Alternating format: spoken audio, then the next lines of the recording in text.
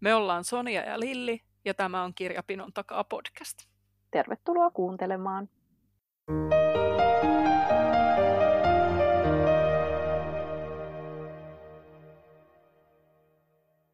Moi vaan!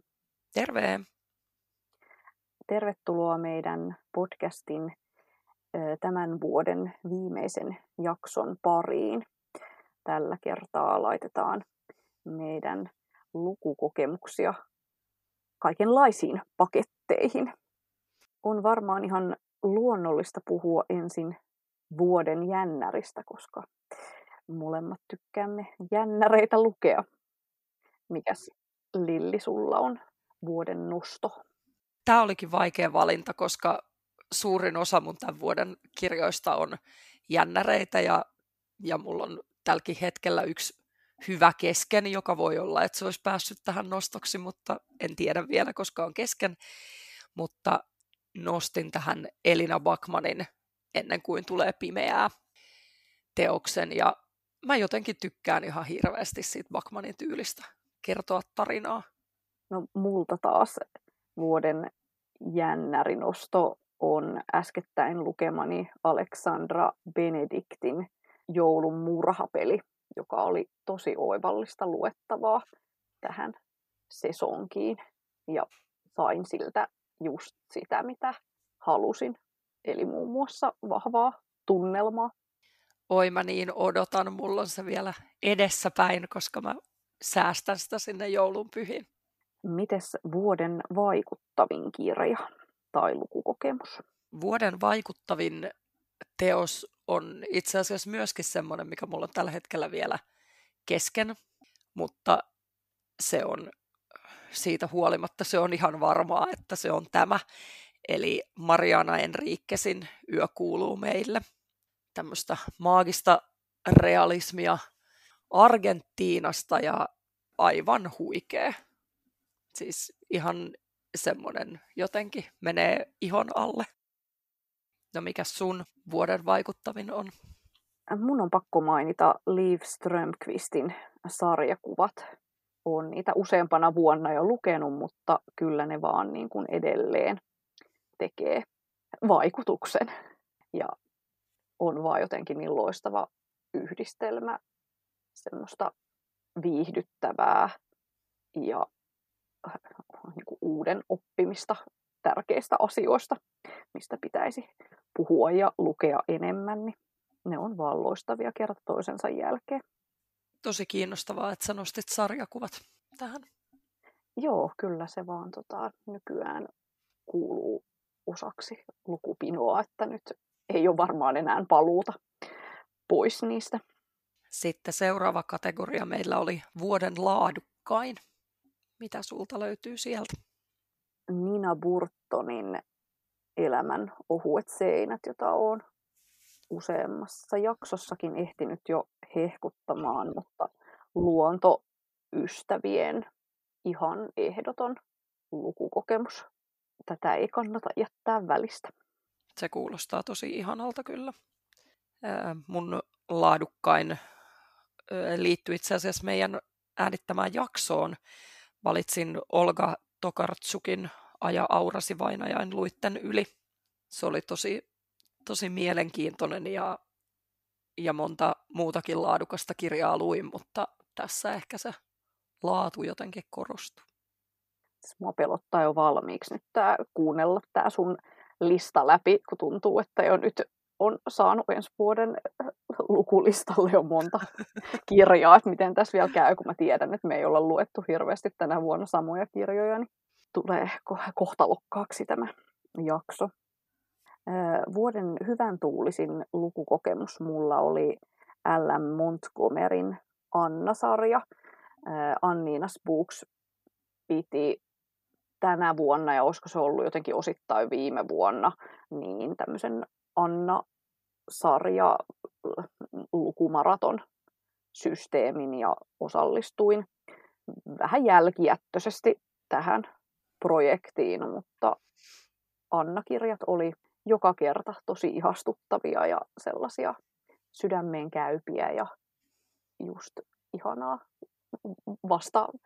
lääkettä kaikkeen muuhun, mitä maailmassa on ollut nyt meneillään.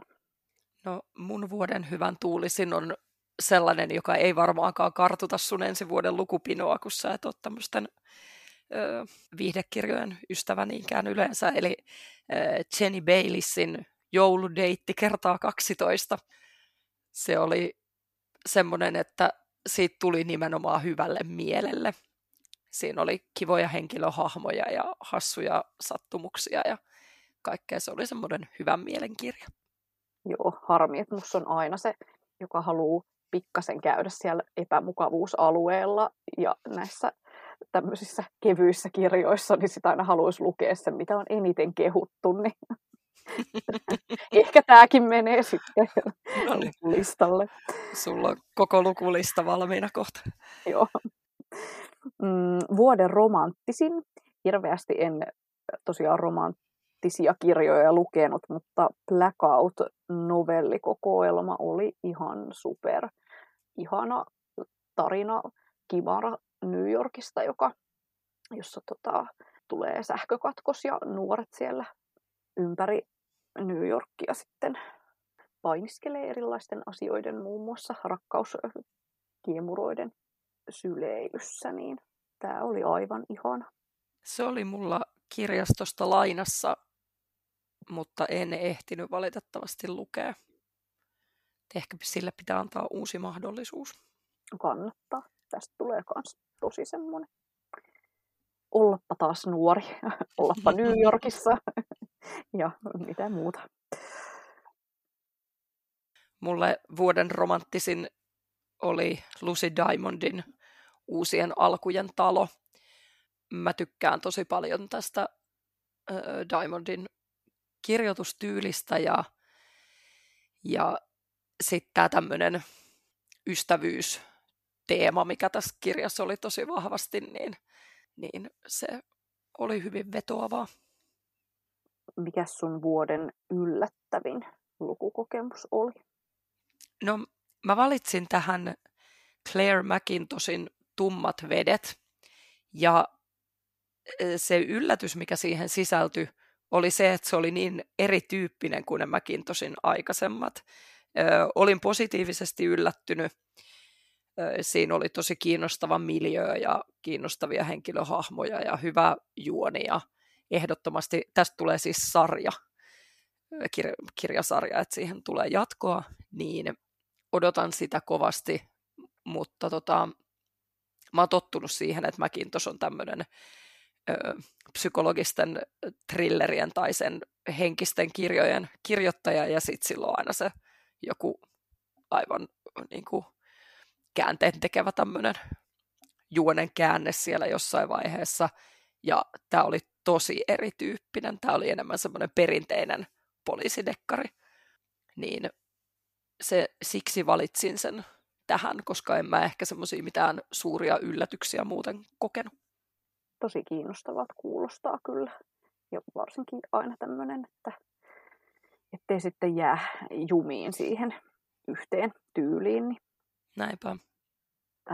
Mulle yllättävin oli Melvin Burgesin Hepokirja, vaikka olen sen silloin joskus teininä lukenut, ja tämän luin nyt uudelleen, kun tehtiin keväällä, kesällä meidän vanhoista nuorten kirjasuosikeista jakso, niin se yllätysmomentti siinä niin kuin lopulta tämän huumejuonen lisäksi, koska en muistanut kirjasta mitään yksityiskohtaisesti, niin se, että miten älyttömän hyvin se oli kirjoitettu ja miten se täysin imasi siihen kamalaan maailmaansa.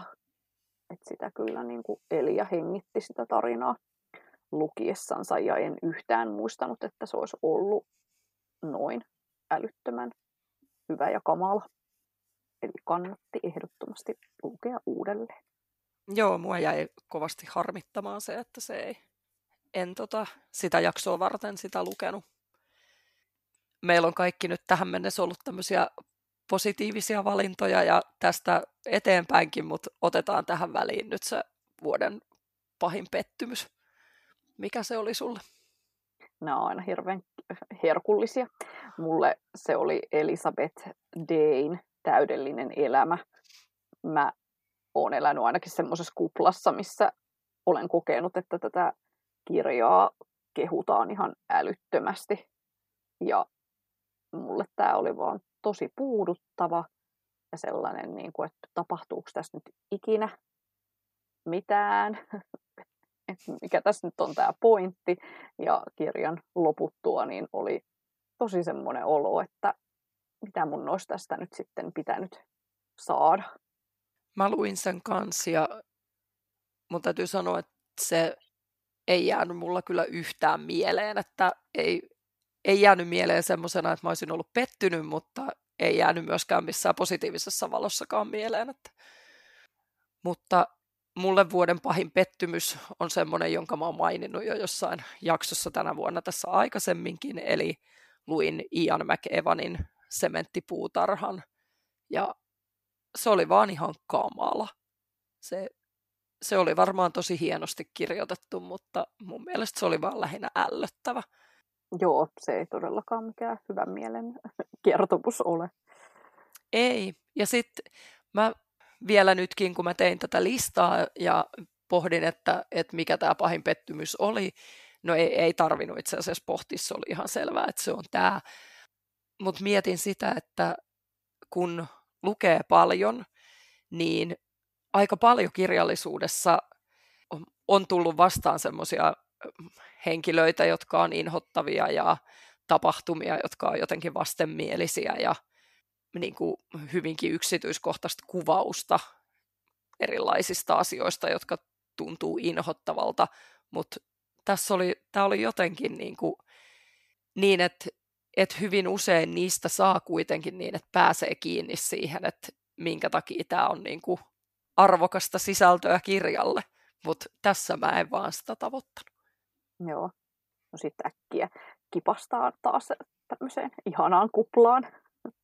Mikä on sun vuoden YA-nosto?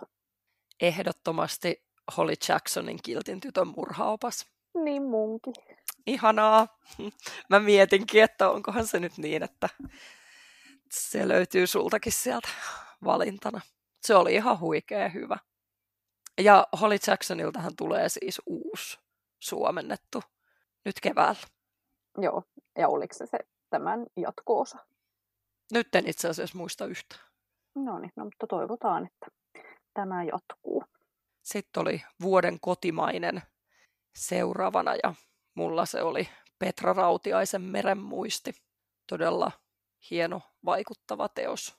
Ja muhun aina vetoo ne semmoiset kirjat, missä on jotenkin niin, että siinä se päähenkilö on jollain tavalla hyvinkin epätäydellinen, niin tässä se todellakin oli.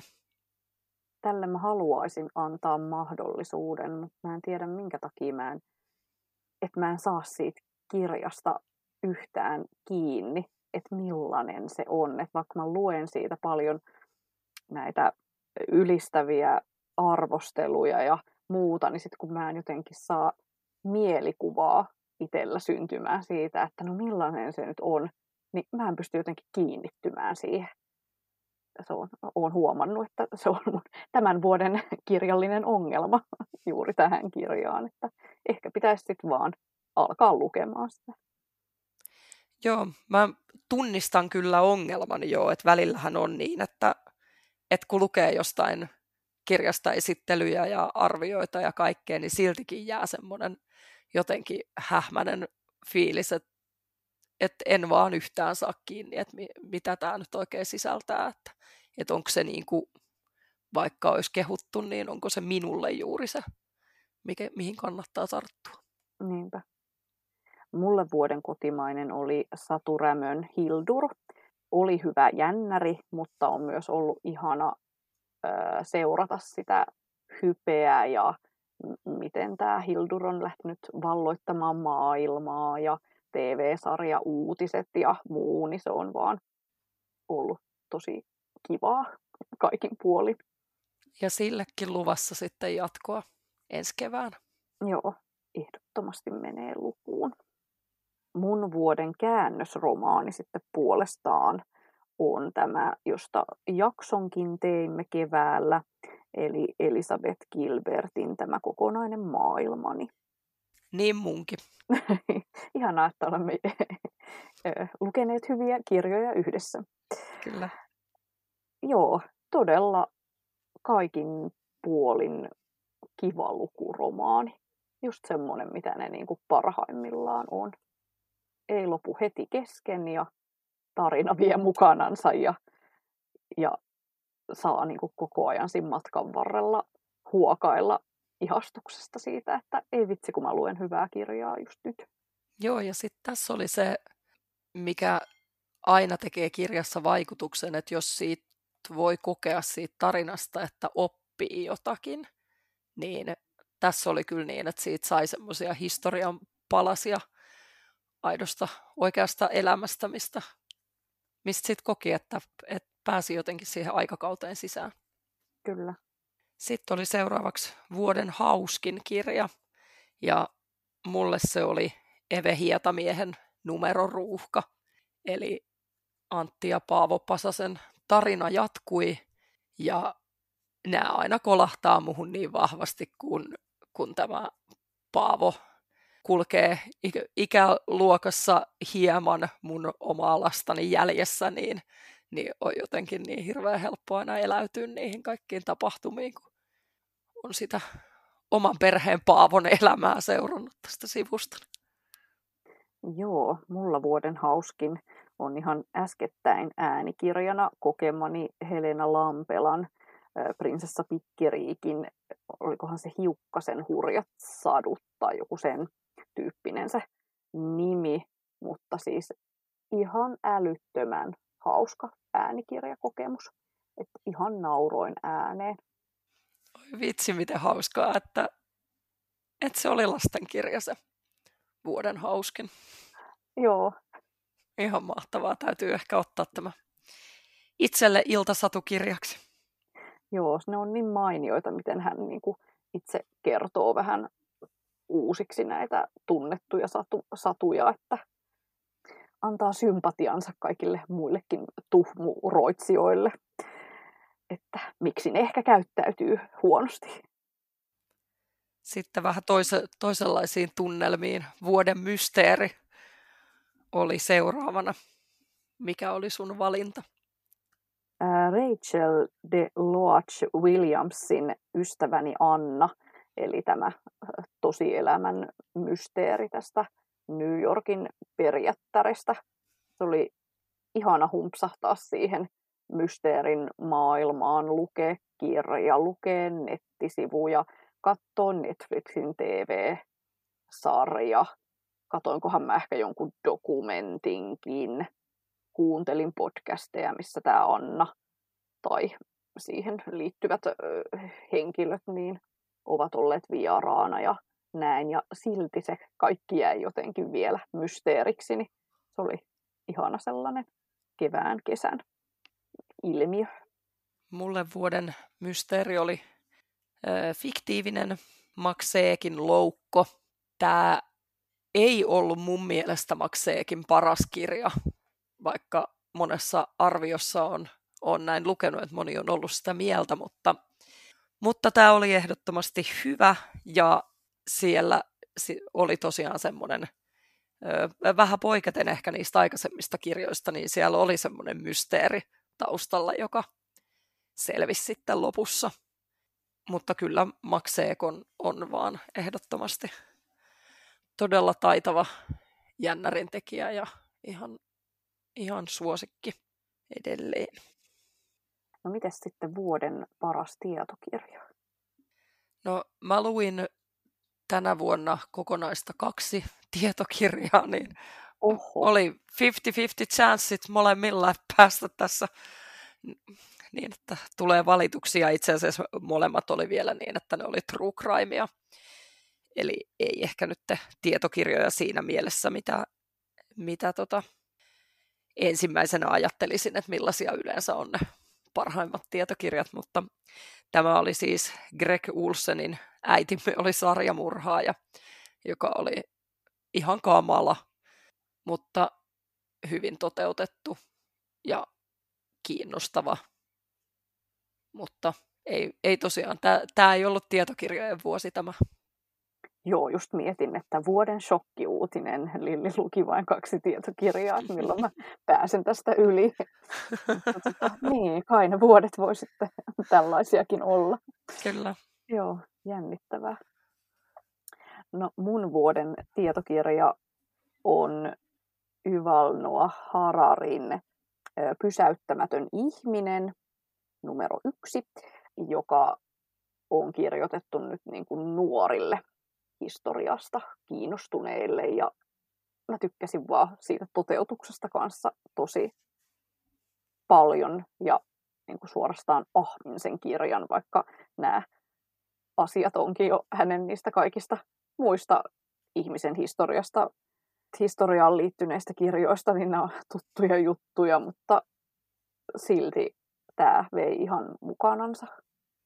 Ja yksi vuoden kirjallisia ongelmia on ollut myös se, että mistä mä keksin ihmisiä, keitä mä voisin lahjoa tällä kirjalla. Että miksi mun elämään ei liity enempää nuoria ihmisiä, jotka olisivat tosi kiinnostuneita historiasta. Niin tämä oli kyllä loistava. Minkä ikäiselle sä suosittelisit sitä? Siis niin kuin nuorimmillaan? Kyllä musta tuntuu, että ehkä joku 5-luokkalaisesta eteenpäin. Okei. Olisi ehkä semmoinen. Et sen takia mä just mietin mun ekaluokkalaista, että haluaisiko hän missään vaiheessa tässä parin vuoden sisään silleen, että mä voisin lukea ton iltasatuna, mutta en tiedä. Täytyisi varmaan olla sit hänenkin niin kuin tosi kiinnostunut just siinä hetkessä siitä, että millaisia ne ihmiset silloin aikoinaan oli, kun ne asui vielä puussa tyyppisesti. Että. Sitten seuraavana listalla oli vuoden lukumatka, ja mä valitsin tähän Eeva Loukon Onnellisten saari, koska mä aina niin hirveästi tykkään niistä kirjoista, jotka sijoittuu Helsinkiin ja on tuttuja maisemia. Lauttasaari ei itse asiassa ole mulle mitenkään erityisen tuttu osa Helsinkiä, ehkä niin kuin sieltä tuntemattomimmasta päästä.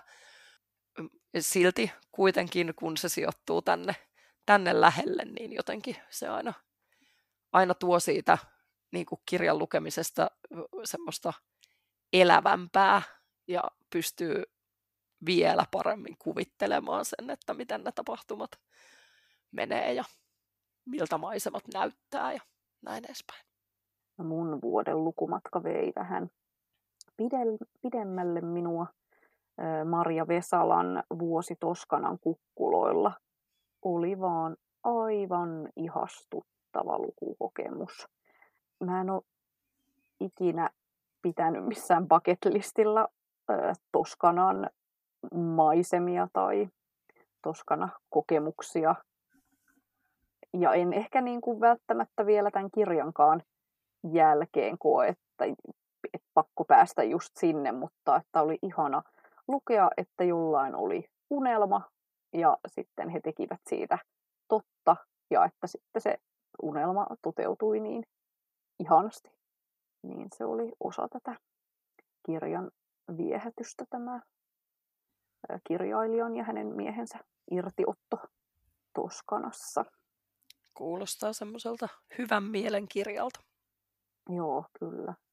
Sitten onkin enää jäljellä vuoden nostalgisin. No, mulle vuoden nostalgisin oli Anna Gavaldan Kumpa joku odottaisi minua jossakin, joka siis oli semmoinen vanha suosikki.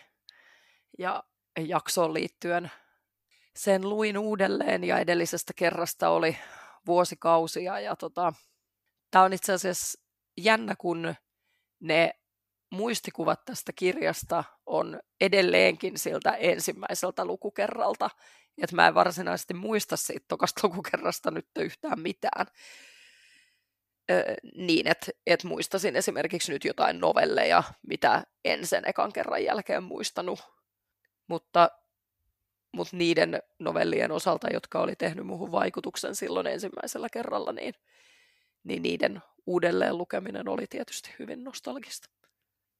Joo, toi on kyllä kiinnostavaa, että kun sieltä 15-20 vuoden takaa näitä käänteentekeviä lukukokemuksia on useampia, että mitkä ne sitten lopulta tulee olemaan vaikka nyt niin kuin näiden vuosien ja tästä vaikka 10 vuotta taakse tai vaikka 5 vuotta taaksepäin, että kokeeko sitä vuosittain kirjojen kanssa samanlaisia unohtumattomia hetkiä vai onko se enemmän joku tämmöinen nuoruudesta aikuisuuteen pyrähdys, että kirjat tekee enemmän semmoisia lähtemättömiä vaikutuksia. Mä luulen, että mun osalta ainakin se on just niin, että ne unohtumattomimmat sijoittuu sinne jonnekin jo vuosien taakse. En usko, että esimerkiksi tämän vuoden luetuista niin ei välttämättä mikään ole sellainen, että 20 vuoden päästä sanoisin, että se on tehnyt muhun vaikutuksen silleen, että mä muistaisin esimerkiksi sieltä juonesta jotain tiettyjä paloja, jotka oli tosi vaikuttavia. Mun nostalgisin lukukokemus liittyy Downton Abbey-sarjaan, jota nyt loppuvuodesta mieheni kanssa katsoimme uudelleen, ja nyt on enää tänä iltana niin viimeinen elokuva jäljellä meidän tästä katselukimarasta, ja mä samalla luin semmoista Muistojen aika-nimistä kuvateosta, joka käsittelee sitä TV-sarjaa kokonaisuudessansa ja esittelee siellä niin kuin ne tapahtumapaikat ja henkilöhahmot ja näin, niin se oli jotenkin nostalgista sen takia, että muistin sen niin kuin ensimmäisen katselukerran, kun tälleen joulun aikoihin katsoimme ehkä joku 6 vuotta sitten sitä ekan kerran, mutta sitten myös toi aikakausi, että miten se perhe siinä elää sitä murrosta, että maailma tulee muuttumaan ja heidän tapansa elää ei enää ole kun sitä, mitä tulevaisuus tuo tullessaan, niin se jotenkin vielä kaksinkertaisti sen nostalgian. Joo, mielenkiintoinen ilmiö aina sekin, että mikä semmoisia nostalgian tunteita herättää. Sehän voi olla hyvinkin erilaisista asioista kumpuavaa. Mutta siinäkö oli meidän vuosipaketissa? Joo, kyllä. Ja eiköhän me alkuvuodesta taas semmoinen katalogijakso tehdä perinteiseen tapaan, eli käydään läpi niitä, että mitä on tarjolla ensi vuodelle. Kyllä. Joo, ja olisi kyllä ihana tehdä jossain vaiheessa semmoinen jakso, että kun tuntuu, että on lukulistalla niin paljon kaikkea niin kuin kerääntynyt vuosien mittaan, että mitkä olisi myös semmoisia, niin kuin, mitä toivoisi sieltä pitkiltä listoilta, että tulisi lukuun, vaikka ne ei sitten ikinä välttämättä tulisikaan, koska ne uutuudet tuntuu aina kirmasevan sieltä sitten kumminkin takavasemmalta ohi, mutta että mitä kaikkea niin kuin herkkuja siellä. Niin, semmoinen niin kuin unelmien lukulista. Kyllä. Joo, no jäädään pohtimaan näitä, mutta hyvää joulua kuuntelijat ja palataan asiaan ensi vuonna. Kyllä, kiitos tästä vuodesta. Moi moi! Moi moi!